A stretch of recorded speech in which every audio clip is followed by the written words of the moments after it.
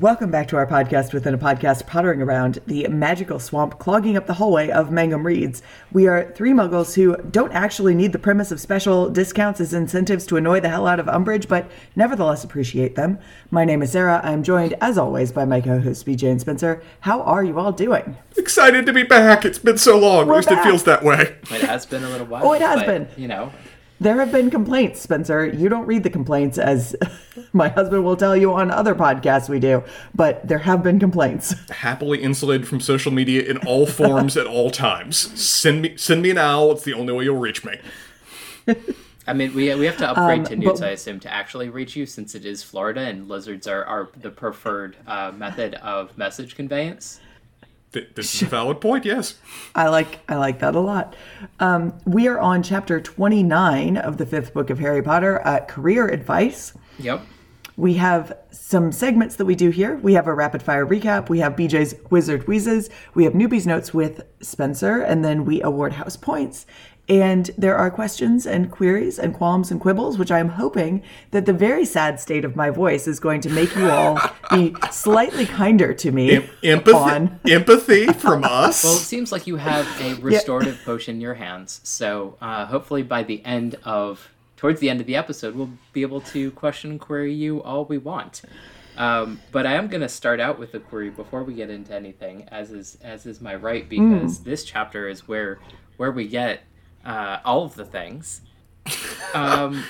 So we usually don't address this because it's usually fairly obvious, but the picture at the beginning of the chapter, now that we've read it, yes, does it make more sense? I mean, it's them, I'm getting back to it, but it's them flying off into the sunset while dragging those brooms. Well, it's more than they say specifically sun in the story, but it looks more like the moon here. But it's also like the chained up broom. Yeah, and the chain still doesn't make it, like the physics of the chain still actually do not make any sense. Yeah, but also, like, is it a head? And what head is it supposed to be that this image seems to be in? I guess was sort of like the... Oh, that is the... I don't think... Maybe it's just sort of like a... I don't think it accidentally looks that way. Yeah. Okay. I think so. Yeah.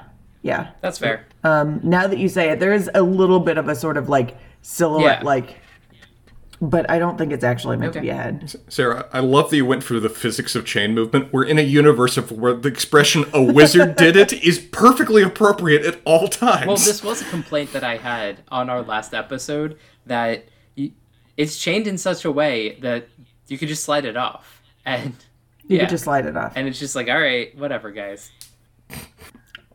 It's evocative, BJ. Not going for realism here. No. In terms of recap, Sarah, how the hell are you going to pull this off? We go like 9 places. Oh, no, I'm fine. BJ's not going to like it. Oh. But I'm doing okay. BJ, get your assessment ready. And so I am going to go for under 2 minutes. We are getting back into this. I am sure that it is under 2 minutes, but it is after me cutting a good 45 seconds of recap from my first draft of this, so... Okay, well, stopwatch is ready whenever you are. Harry can't stop stewing over what he discovered about his dad from the pensieve. This goes on for weeks as their owls get closer and closer. Jenny offers to help him figure out how to talk to Sirius. Fred and George offer a diversion to allow Harry to speak to Sirius from Umbridge's office, the only fire that's not being watched. Early the next morning, Harry catches sight of Hagrid limping out at the Forbidden Forest from his dorm window. Hermione spends the day trying to dissuade him from his plans. There's another incident with Snape, and he's flustered and late by the time he gets to McGonagall's office for his career appointment and finds Umbridge there too.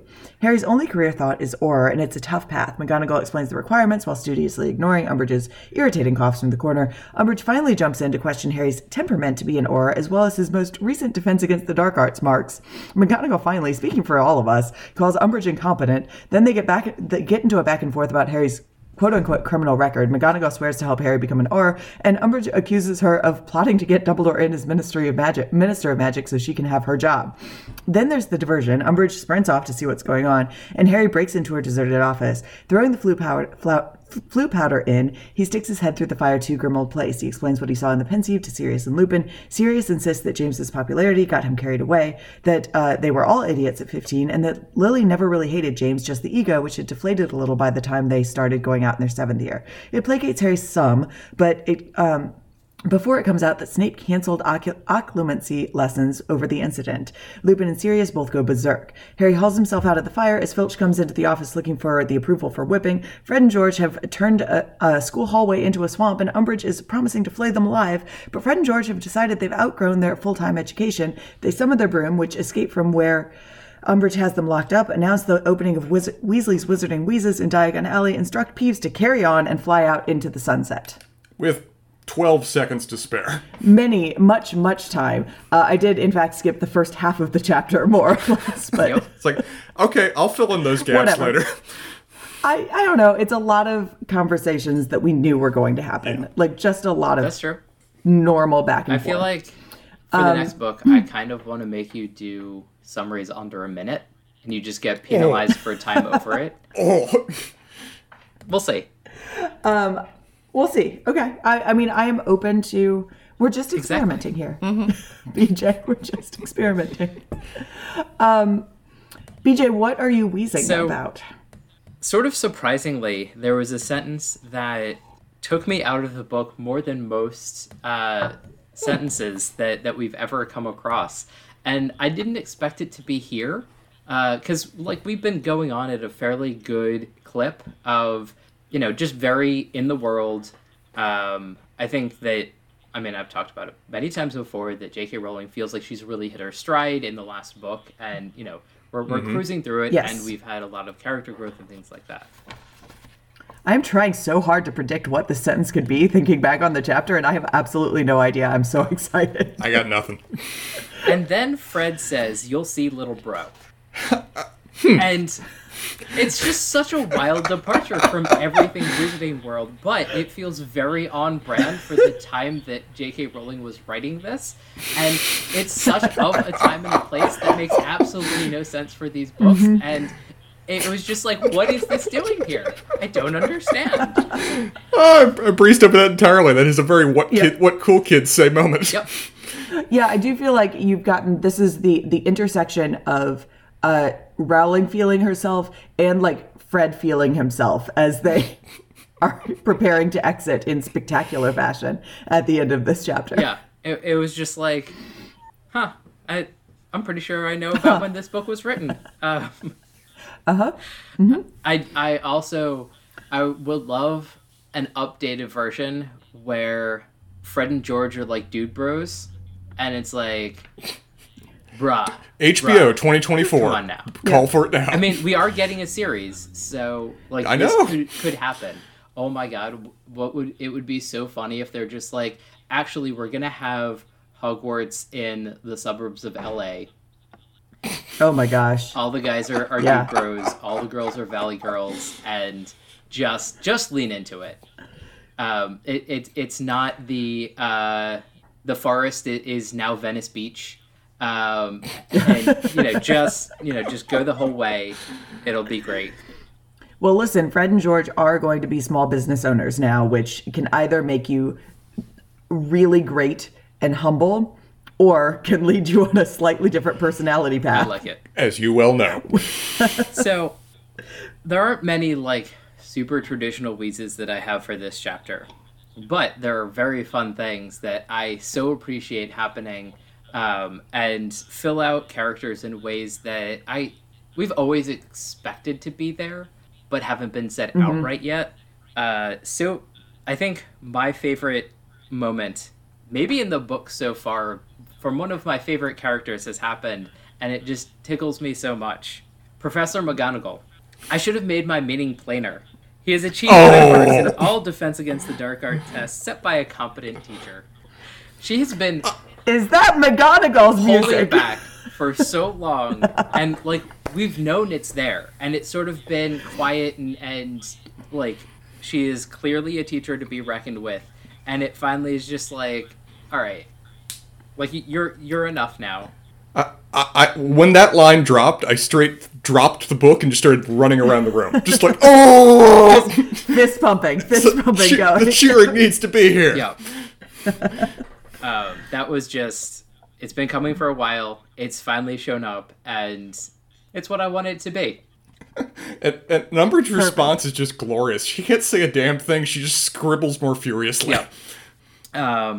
There are a couple of other entertaining things that we'll get to later, probably in questions. But we have another appearance in this chapter of what we have termed in the past as a Chekhov's gun, and I sort of wonder if it's going to appear again. The knife that will open any door. That just, like, come on, guys. Like, are we doing this again? I mean, I guess. But, I mean, if you start just putting all of the things that Harry has together and use them more than once, like, you just be an insane person in this school, because you just have, like, all of the power to do anything you want. Like, he has an invisibility cloak, a map of where everybody is going to be all the time, or had it, and a key to get in anywhere. And just... And time travel. Let's not forget about the time travel. Well, the time travel has been taken away now. Again, but they were objects that he had, that if you got to use them more than once, the plot is broken. Too much power. But yeah, it just... Anyway, we'll get back to that. But a high second for best moment in the books is obvious, but just still has to be said. If anybody fancies buying a portable swamp as demonstrated upstairs, come to number 93, Diagon Alley, Weasley's Wizarding Wheezes. Our new premises. It has... So... It is here. I will... Can I just, as someone who works in marketing... You approve? If I ever could have gotten to this point, said, like, this is peak. It's peak experiential marketing. That is pretty great. The only thing that I'm a little surprised about, and I guess I've never really understood the division between the two places, they feel a little bit more Nocturnally to me, but I feel like that's really... I guess this really tells me, like, Nocturnally Alley really leans toward, like, the seedy underbelly of the wizarding world, as opposed to, like... Because they're more of, like, the Spencer's Gifts. They still belong in a mall. Correct. They're not the vape shop that probably doesn't. Yes. I think that's a fair distinction. So it disappoints me as the distinction that they make between the two, because it's a lot more boring. I feel like Diagon Alley should be, like, food, sweets, and stuff that you need for school, and Nocturne Alley should be, like, the things that adults are gonna buy, where, like... See, I think that the division is actually really more, like, dark arts adjacent or not. Which is very funny, because that's where Hagrid goes. Well, he is quite sketchy, TJ. Evidence bears that out. He's done a lot of sketchy shit, including in this chapter, so, like... We have no idea what sketchy things he has done in this chapter, other than still have the ability to stoke a fire. So... which is kind of a very funny thing. I was kind of going to breeze over this now that you mention it, but now that you mentioned it, I feel like we should talk about Harry not understanding anything in the world still, and J.K. Rowling just writing that in. It's just like, well, he walked back to his cabin, but I wasn't sure he would be able to stoke a fire because of things. I don't know, because no one understands how hard it is to stoke a fire. I mean, you can use magic to move the sticks. Like, it's not like a physically taxing thing to do, and I'm sure that there are fire spells, even though we've never seen them. But Hagrid can't actually really do that. It is still completely unclear. I mean, he's not supposed to do that. And, like, as far as we know, he doesn't really use spell magic with his broken wand at Hogwarts. But he's... Like, on the grounds, we've never seen him do that. There's the distinction. The first thing we ever saw him do was, like, make a fire, right? Or something like that? Yeah. Yes, that's true. Anyway. But I don't know. I think the idea is simply that he is not so desperately hurt that he couldn't make a fire. Yes, but he did make it back to his house okay, and that is the easier task. I'm pretty sure it could feed into your... that J.K. Rowling has gone camping once and struggled so badly to make a fire she just went to sleep. Was cold. That might be true. Was cold for an evening rather than work out those skills. And that does remind me of what Sanderson sort of considers camping, and I wonder if Rowling has the same thing. That camping and sort of slumming it is staying at a hotel that does not have room service for 24 hours. I've only ever slummed it. What do you know? I am sure you've been to hotels that you might not have chosen to stay there, but I imagine. Anyway, Newbie's notes. Do we have notes for this chapter? Nothing noted about this chapter. Nothing interesting. No. 3 pages. Buckle the hell up. It's interesting that you took notes for this chapter. This seemed to be an appropriate chapter to make somebody else take the notes. Ron's only function in this chapter is to complain about Hermione doing something else other than taking notes. It's literally all he does in this chapter. The opening reflects that. Which, to be fair, is something that he should say more often. Sure. Here in the opening, we get all the characters being in role of where Harry's lying to his friends about what happened in the prior chapter, Hermione is seeing through his bullshit, and Ron is taking other people's work and being an ass about it. All on point. The only other thing he does in the chapter besides, tell people to chill it, is just endorse carte blanche whatever Harry wants to do. This is Ron's role in the books. Yep. Meanwhile, Crookshanks is being the best cat ever and maybe all kinds of nostalgic about my cats from back in the day, and that it's doing that classic cat thing of pawing people because it wants to get its ears scratched right now, please. Thank you. Harry's processing of the conflicting stories about his father is just simply great, because it's both wonderfully authentic in text for what he would be going through, but also the exact same process that the audience is going through in terms of their own various series of data points from back in the past. Of what we're trying to square the fact that, what Harry's put together now is that, okay, my dad was a terror, Sirius is an unreliable source, Snape may not be deserving of all the shit I've been giving him, and I may be deserving some of the shit he's been giving me, despite Harry's best mental gymnastics to try to square that. Lupin was just idle and observing it all, which doesn't square anything he's seen about Lupin before. There is intractable evidence on the subject of Lily's feelings for James that he just cannot work out.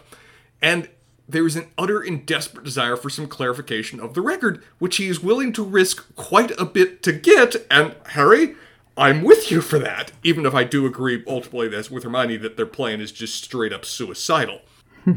Building to an absolutely wonderful line in text of Harry pondering, but what did he want to be like his father anymore? Which is just such a massive pivot point from everything we've had in the text prior to this point.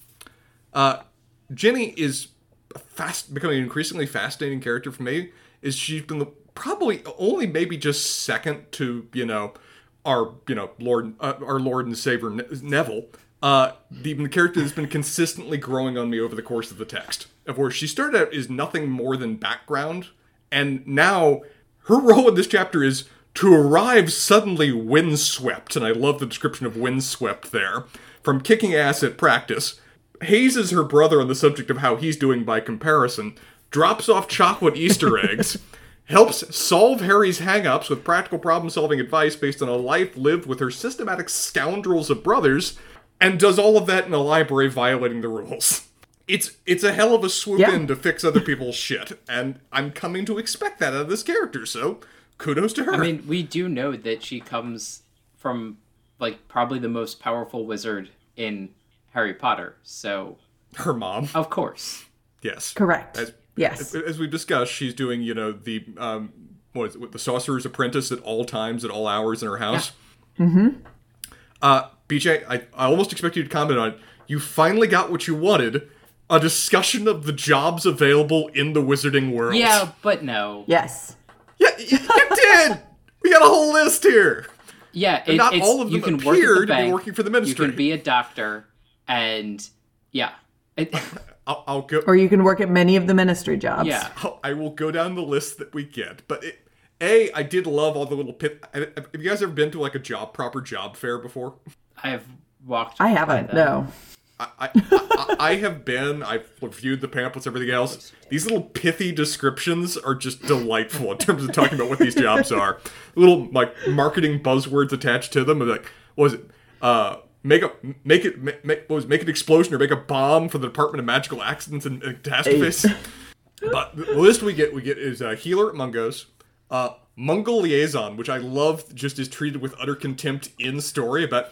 Whoever wants to apply, you're all welcome. You just need to be very patient with the dumb muggles and have taken something. Some classes. Can read, can work. I don't know that reading is necessary. Curse Breaker at Gringotts. Training security trolls. I assume that's also I need to know more about that one. Wasn't specified, but sure. Not clear. I think that's the only place we've seen security trolls, though. Anyway.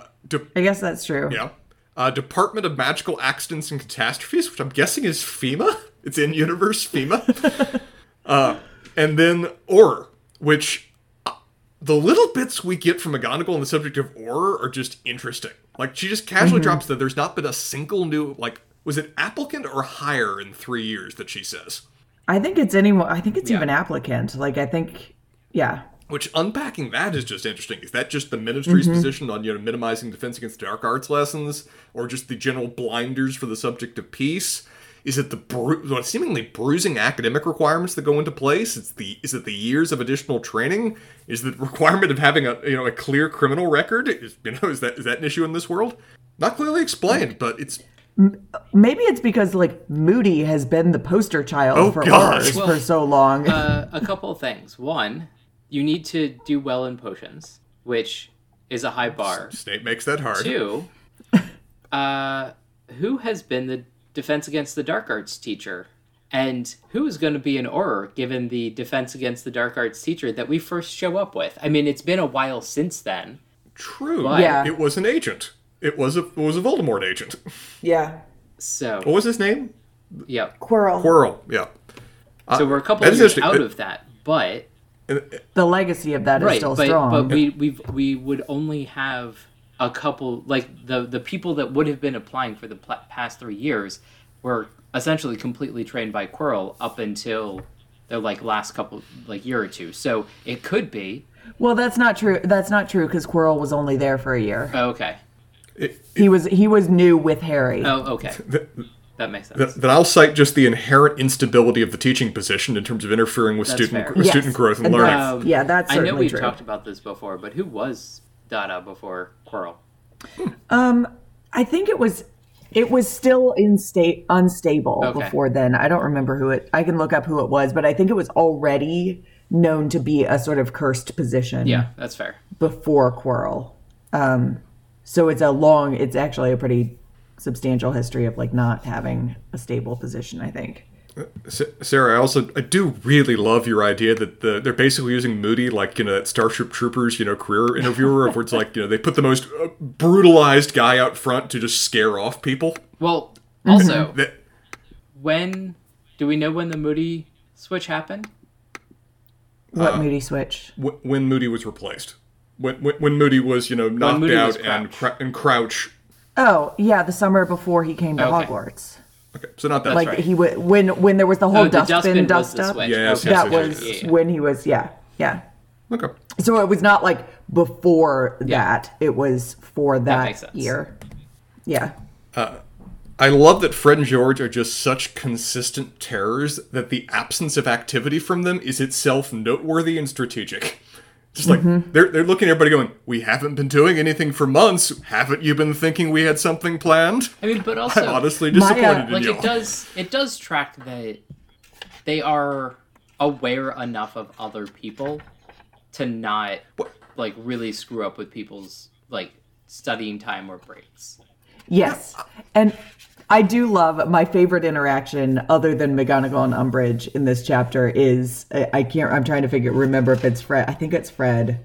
Anyway, and Hermione when they're explaining that they have been trying not to interfere with people studying, and Hermione is like taken aback by this, and whichever twin it is gives what is described as a sanctimonious nod to her.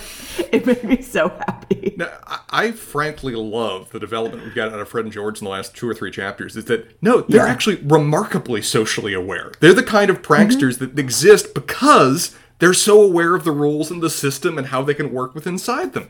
They have been functioning consistently in a world of rules. And now that the rules just don't apply, now that the government itself is not enforcing them in any manner by which they can judge and operate in, their response is, okay, we're unchained too. Let's see how fun you have with this. Mm-hmm. It's delightful. How they operate now makes sense in a way it never did before. And their pointedly unique way of helping here is admittedly insane, and we will discuss whether it's almost intentionally suicidal, but I can't fault the effort. BJ, I'll give you absolute credit. The knife being a Chekhov's gun, that was my one profound sigh in the entire book. It's just, oh, right, yeah, they introduced that for the explicit purpose of solving a problem. Understood. This is a writing trope that I don't think J.K. Rowling will ever get away from. I had actually completely forgotten that this knife existed until it reappeared in this chapter. Right. And I guess that's, like, I did too. I'm sure we talked about it when he got it, and it was just like oh yes, this thing in my possession that solves this one problem, I have it, and it's a thing. Yeah. Mm-hmm. Yeah. And I feel like it's just not, it would be so funny if it was a thing going forward. It's actually a tool. Right. But plot device is how it's most likely going to work. He's going to lose it, or it's going to be taken from him here in the next chapter and a half. We'll see. Hagrid, we still don't know exactly what he's doing. We just know that he is bulldog stubborn, and that is just what Hagrid do. I like that everyone is on the same page with Umbridge and the Verita serum. Yeah. Did I pronounce that right? Yeah. It's like, that's just in the world now, is that, yes, she tried to roofie me. We need to keep track of this. Mm-hmm. Harry succeeding at potions due to lack of attention is just such a me thing. It's like, the sudden realization is, oh shit, if no one's over my shoulder just trying to screw me up, I actually can succeed at this? I'm with you, Harry. I understand that fully. Please, let me operate in a dark room with no one around. Also, the next thing that happened felt very off-brand. It honestly well, did. The next two things that happened it did. felt very off-brand. Snape being one of those? Yes. That was not the thing that I was referring to, but it is. Like, the thing that I was referring to was Hermione. Like, not saving the potion, just, it seems like, it seems almost similar to the knife as a plot device, and just like, no, Hermione is the type of person to have a personal locker of every bit of extra potion that she has made for her entire stay at Hogwarts put away because she might need it again. And like, you, of course, would save all of the extra stuff because you never know. Like, she's clumsy enough that she could drop some. And like, there's no way that she would take a 0 because it got dropped or, somebody else decided to play a prank on her. So like, her doing that quote unquote for Harry is... I'm with you. No, this whole incident falls really flat for me. I get that we needed something to happen with Snape to indicate that we're not okay. This is going to be a thing. But this whole thing was just in a world of very contrived things. This one seems a little tonally off. I feel like the right tone for me would have been, you have a bait, bye. Like, just stay. We're done. That would have been more. That would have been the more different way of going about things. Is that now if he's just not even acknowledging, not scourging you, you're nothing to him. You don't factor on his radar. I think that would have been more authentic. I'm going to give you a 78. Agreed. And we're never going to interact beyond this. Mm-hmm. Yeah. I think that would have been a more effective sell because I'm with you. The Hermione thing was just weird. That just felt like an action needed to motivate Harry to do what he then next does in terms of needing to talk with Lupin and Sirius. Yeah. And then Snape, it's like, Snape, you're either better than that, or I want you to be better than that. I'm thinking I'm leaning towards the former. No, that if there's a moment that did not work in this chapter, I'm with you guys. I think it was this scene. Mm-hmm. In terms of things that did work, I wasn't expecting a cat fight in this episode, but man, did I get one. Just McGonagall and Umbridge throwing down is just, dear God, I am here for it. The sarcasm, the increasingly poorly concealed disrespect. BJ, as you said, he has achieved high marks in all the Defense Against the Dark Arts tests set by a competent teacher. It's just, yes, BJ, but like a cougar fight. Well said. I'm here for you. It's just absolutely wonderful. I'm running circles around the room. I am a little bit, it's like, one might read this chapter thinking that she's pointedly doing this for Harry, but it seems more like that Harry just happened to be in the room for the breaking point, because I refuse to believe that Harry is the hill that McGonagall is choosing to die on. I mean, this is also not a class. So, like, I feel like this is not only are you overstepping, but you're interfering in your overstepping. Mm-hmm. And I feel like she's gotten to the Fred and George part of, no, there are no rules. I'm done. Like, I'm done. Like, you are such a paper tiger, and you're annoying now. And you don't even have interesting things written in you. Yeah, I love that Harry's basically just a passive passenger for this. He doesn't even necessarily want her to be standing up from this point, but she is done. She needs to find something just to poke Umbridge in the eye with, and her choice is, Harry, I'm going to carry your ass to greatness whether you want me to or not. This is what she's going to be pissed off about? Fine, Harry, I don't care what your will is here. We're making this happen. We are going to thwart that stuffy hussy by any means necessary. BJ, I feel like I can see you doing this with some, random grad student or undergraduate student, that you would just, get mad at something in the university system and be like, fuck it, we're going now. What, sir? No, ride or die. We are in for this now. Yeah, that tracks. One interesting little aspect to this, though, I find it fascinating that Umbridge's concerns about McGonagall are effectively the same concerns that Fudge had about Dumbledore. The concerns are about, McGonagall's trying to conspire to take Umbridge's position. It's like, this is apparently an institutional category of paranoia that people in the Ministry just have. I feel like it's an interesting peek into, they know they're not the right person for the job, and they're kind of, post turtles?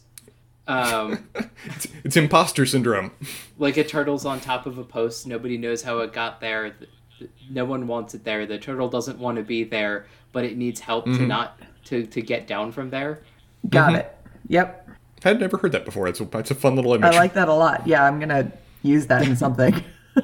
I don't know what I'm supposed to feel about the fact that Harry at least has a moderate pang of guilt on the subject of, McGonagall basically just, threatened to end her career for the sake of my advancement. Now I'm going to go commit a crime immediately after that? Should I feel guilty about this?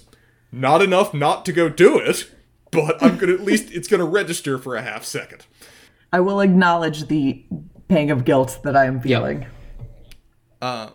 Once he finally is in the room and the swamp is just forming in the halls of Hogwarts, I do love the immediate concern that Sirius and Lupin have. They don't know why he's calling. They just know that he is taking a serious risk to call, and they are immediately stonily serious on this point. They are both there. They are both focused. Father figures are available to assist. This is another thing that I didn't appreciate while I was reading it because it was right. And it doesn't take me out, but this is one of the few times where things are happening in the world outside of our main characters, and then they react in the right way as opposed to the easy way for the narrative. They're surprised. They're like, wait a minute, what's going on? As opposed to, oh, of course you need to talk to Sirius because they don't understand, right? But. Mm-hmm. And they're all the more concerned on the basis of it. That's a good call, BJ. I'd elaborate that even to ultimately their explanation for James. It's like, in the moment, I didn't find it very satisfying because I almost feel like there was almost an edge when I first read it. They were being flippant for what I thought was a more serious thing. But then I unpacked it. It's like, no, that's kind of how people would respond 20 years after the fact in terms of unpacking and analyzing how they were shits as kids. Yeah, and also for them, the question is completely coming out of left field, and it's just like, wait, what? That's what... I mean, yeah. I guess... They didn't just see the video. Yeah, exactly. Yeah. And I also feel like it's through a certain lens as well of just rose-colored glasses, because they're missing their friend. It's like they can't think ill of him that bad. They can acknowledge some of the points, but they can never hate him because he's not in their lives anymore. Yeah. They're more focused on... I love that they were more focused at all of this, at just like having a little chuckle between themselves. Like, oh yeah, he was messing his hair all the time. Was he playing with that little snitch at all hours? It's like...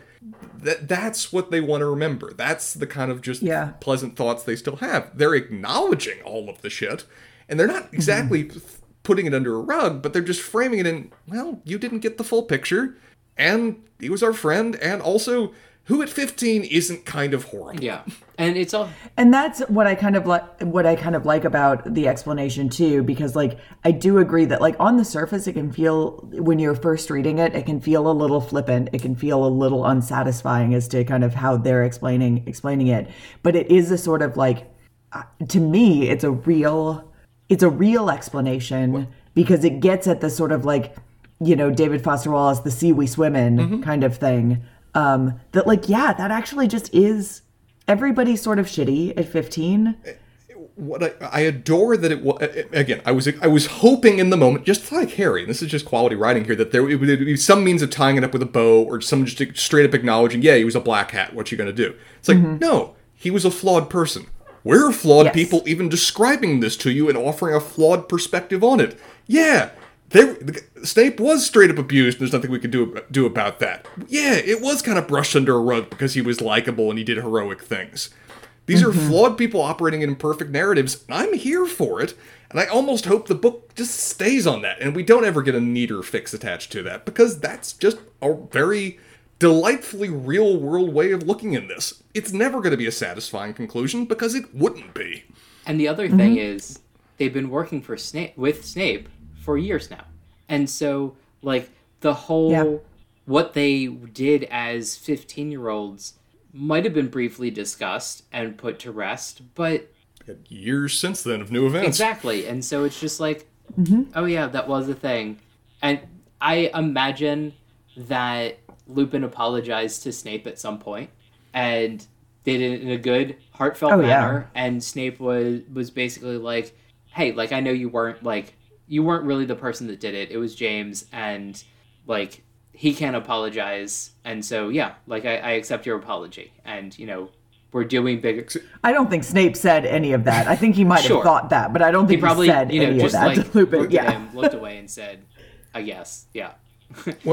Yes. At least what we saw is that they were cold. Well, Snape was cold towards Lupin, but they were still professional. They could work together from what we saw. Yes. They established some element of detente and water under the bridge, even if Snape could never express that. Yeah, so we have the, like, in-world evidence that something along those lines must have happened. And probably helped brokered by Dumbledore, who was aware of all of the things and has probably had many long conversations with Snape about all of these things. One of the things that's fun, though, is that we get their own in-universe explanations, which are delightfully incomplete in my mind in terms of just unpacking what occurred. Yep. Like we get James... Well, James always hated the dark arts. It's like, okay, sure, all right. That Sirius wasn't proud of it. That Sirius admits they were sometimes arrogant little Burks, versus Lupin tries to put a little more of a bow on it. That they were all idiots. Mooney not so much. They actually was able to make them feel a certain measure of guilt. I'm going to get to the most important one here in a second, but that Snape was always a special case, and that the turnabout was fair play, and that, look, your father was the best friend I ever had, and he was a good person. A lot of people were idiots at 15. The key one I don't think they're focusing enough, though, is that he was always making a fool of himself around Lily. That Snape was a special case. It's like, are they maybe unpacking the fact that Snape was a guy friend around Lily may have also contributed to a certain degree to why James was utterly torturing him? Maybe, but also... It seems like Lily wanted nothing to do with any of them up until, like, a little bit later on. But, you know, this is the sort of like, okay, so 15-year-old guys are all idiots. The corollary to that is that, like... Snape could have been 15-year-old... Oh, no, I was going to say that 15-year-old girls are, like, inevitably going to just be, like, pissed at you as a way of being around you. Sure, that's fair. But I guess from James' side, I could imagine it being like, oh, they sit next to each other in like divination, and they've talked 3 times about the homework. I must murder him. Right. And so it's like she's just like, what? What do you mean it's my guy friend? And he's like, of course it's your guy friend. He's talked to you 3 times. He is a rival, and now he must die. I don't know. I think we get a little more evidence in the memory that there was more going on there. Like, I don't think that interaction would have happened, that Lily would have been in that interaction in the same way. The impression I got is that Lily actually was friends with Snape. Maybe like his only friend, but we got to respect to it. And I don't think Lupin and Sirius are putting enough weight to that may have been also a key reason of why James was specifically torturing Sirius, beyond just simply hating the dark arts or whatever else associated with it. It is interesting how much they freak out on the subject of Snape stopping the lessons, because that still hasn't been fully explained in text, is that they are both hopping mad. Lupin is to physically force Sirius into a chair before he just charges off to Hogwarts right then and there, with them ending with, there is nothing so important as Harry learning occlumency. Someone needs to just tell Harry why. No one will tell Harry why, Spencer. Until we've got several chapters until we get to the point at which people tell Harry things. Yeah, I'm as frustrated at that as in Mirror Reverse. Filch is gleeful on the subject of the fact he gets to whip somebody. The man is... I can picture him just almost vibrating in place in excitement as he charges into Umbridge's office to finally bust out the whipping forms. Because, of course, there are apparently still whipping forms on campus. And they got Lewis switches. Man, it is built-in whipping. It has an aura of whipping attached to it. Genius, PJ. Simply genius. Yep. As for Fred and George's exit, Sarah, as you said, it's just pitch perfect marketing right there. How could they just not sell products with that kind of just maneuver? Even flying off into the sunset, dragging a friggin' chain. What is just the cherry on top, the icing on the cake, though, is the give her hell for us, Peeves, and he does an elaborate formal salute to them. The baton has been passed, and I am here for you, my lord. I just love it. It's such a wonderful exit for the characters. I don't care if we don't see him again for 2 books. I'm going to remember this going forward. So with Newbie's notes left behind, Sarah, I am left to ask, who wins the House Cup this chapter? Listen, we can talk about it if you all want, but I am going for the obvious answer, the answer we end the chapter on. Fred and George win this chapter. In their own style, completely. Hands down. I need to put in a mention for McGonagall, because yes. This is peak McGonagall. Like, if Fred and George didn't have this is probably the high point for their characters. Like, there are probably other things. They have to win the chapter. Right. Yes. I mean, they're probably going to do things that are important for the story from now on. Yeah. But not for their character. Yeah. But no, this is it. I will say the one thing that tarnishes McGonagall's shine just a little bit is that she seems to have accidentally saddled herself with Harry for years. This is your horse? Makes me so happy. Because I feel like before we started this, you wouldn't have considered shaping Harry up to be an Auror. A tarnishing feature of McGonagall. At this point, she is just so stubbornly determined to make this horse ride. I expect the next scene is just Harry walks into the room and she's just got straight steroids. It's like, let's go, man. You know that, like, off camera, after that meeting, she is in her office, head in hands, what the fuck did I elbows do? on the desk, like, how have we come to arrive here? I imagine there's going to be like an entire, like, Captain America style, like, science team that she puts together, and she's like, all right, we're taking not the lowest of the low, but just not too much above. Just like we're scraping it. Yeah. But her triumph in this chapter does, in addition to Fred and George, contribute to the loser of the chapter, who has to be Umbridge, right? It is... Has to be. It's driven by the fact of how smug she is before McGonagall finally just pulls off the cloak. Oh, it is a pride cometh moment, yes. Yes. And then to have Umbridge just so thoroughly flummoxed by Fred and George at the end of the chapter. It's just chef's kiss. Give it to me. It again just makes her such an interesting villain of where she is simultaneously terrifying while also being pathetic in a way that is balanced well.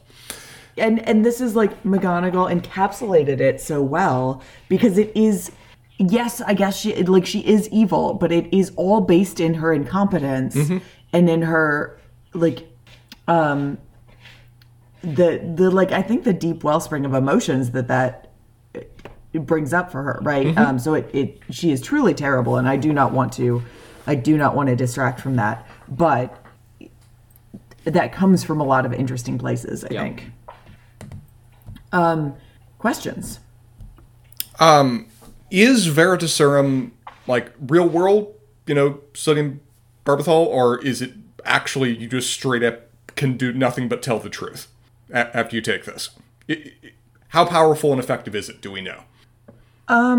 I think it's pretty powerful, and I think it's pretty effective, which is part of the reason that, it's highly regulated.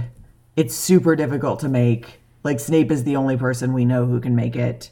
But it does work. It's a little unclear if there's, to what extent you can kind of... Go ahead. If you believe it's true, are you still saying that kind of thing, or is it even cut through to that, to the universal accuracy? Yeah, that's unclear. We don't, as far as I remember, we don't really get much of a discussion about that kind of nuance, and we don't really see that nuance play out. Okay. Does the knife work on Room of Requirement? Well, I'm trying to figure out because, so there are a couple of sticking points here, right? Because one, the Room of Requirement, the door appears at particular times, right?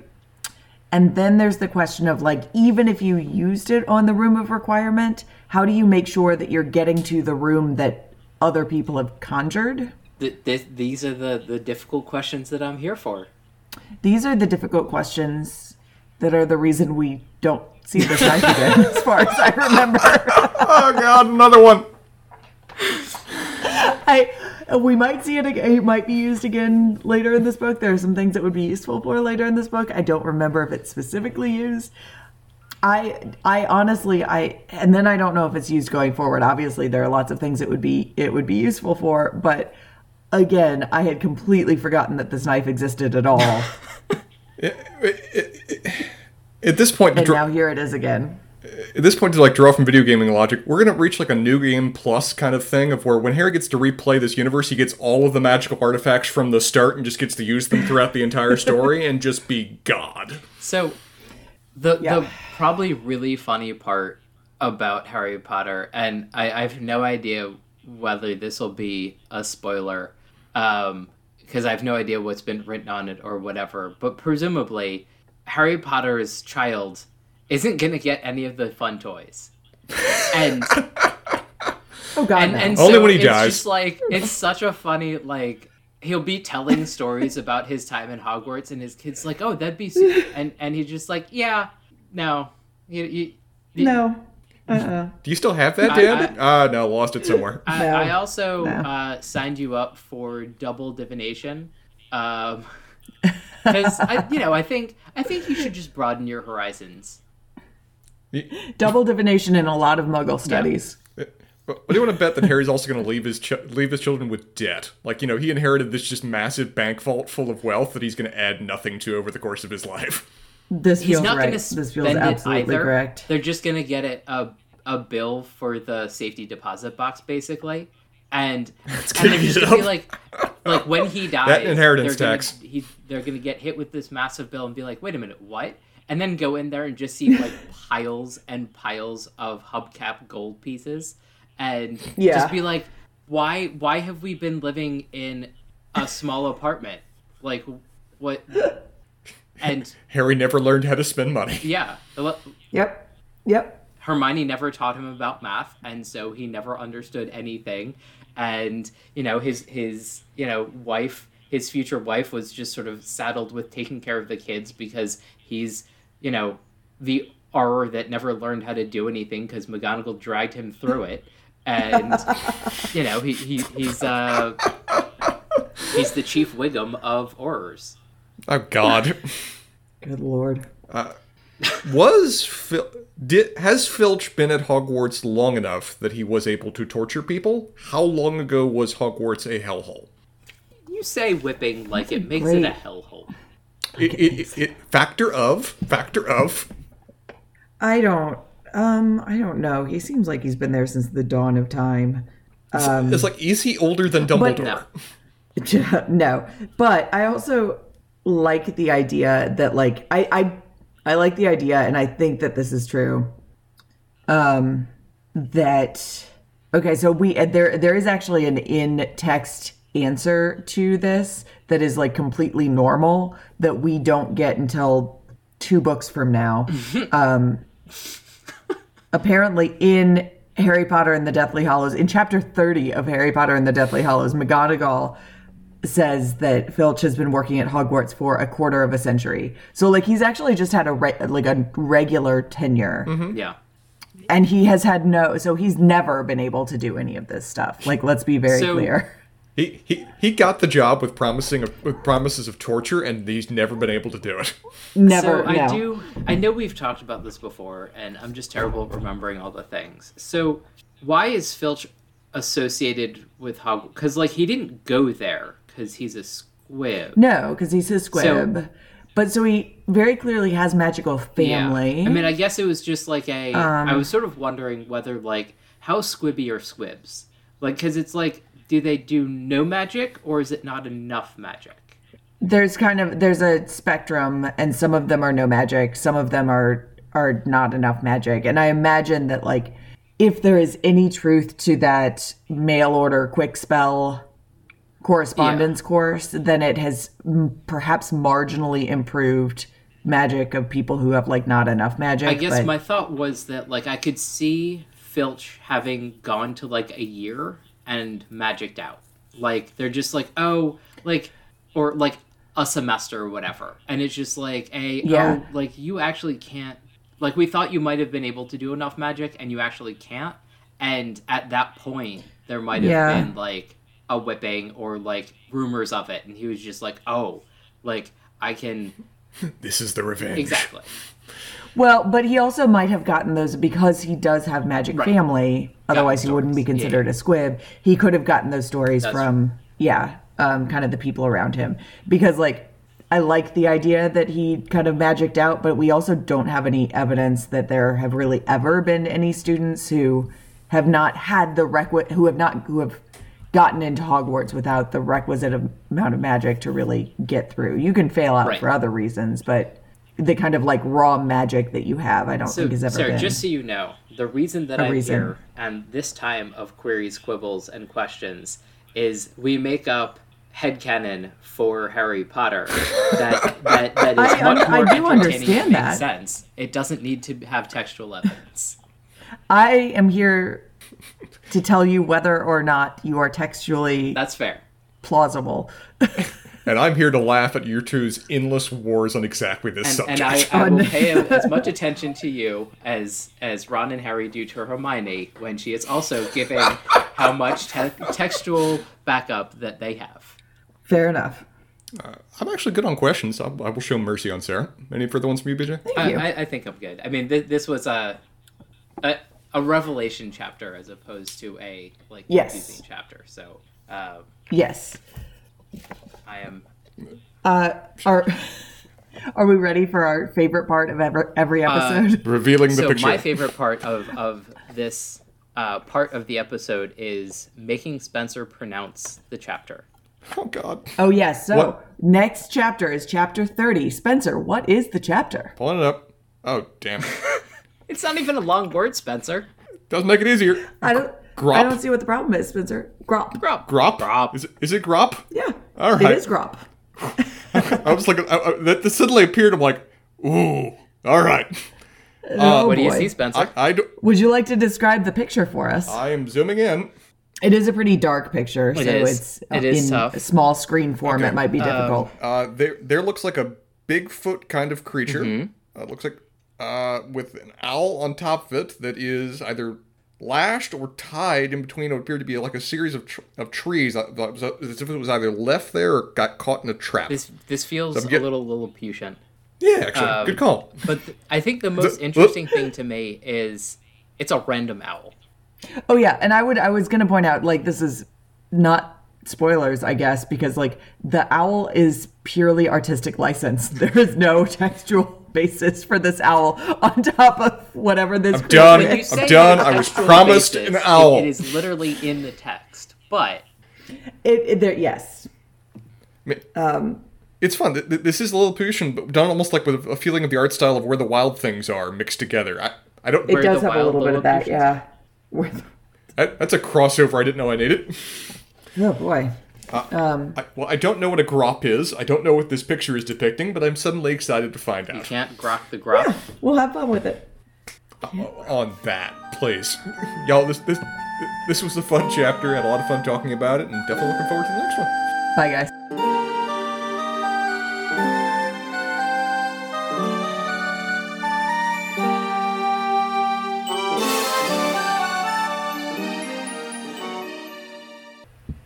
Welcome back to our podcast within a podcast.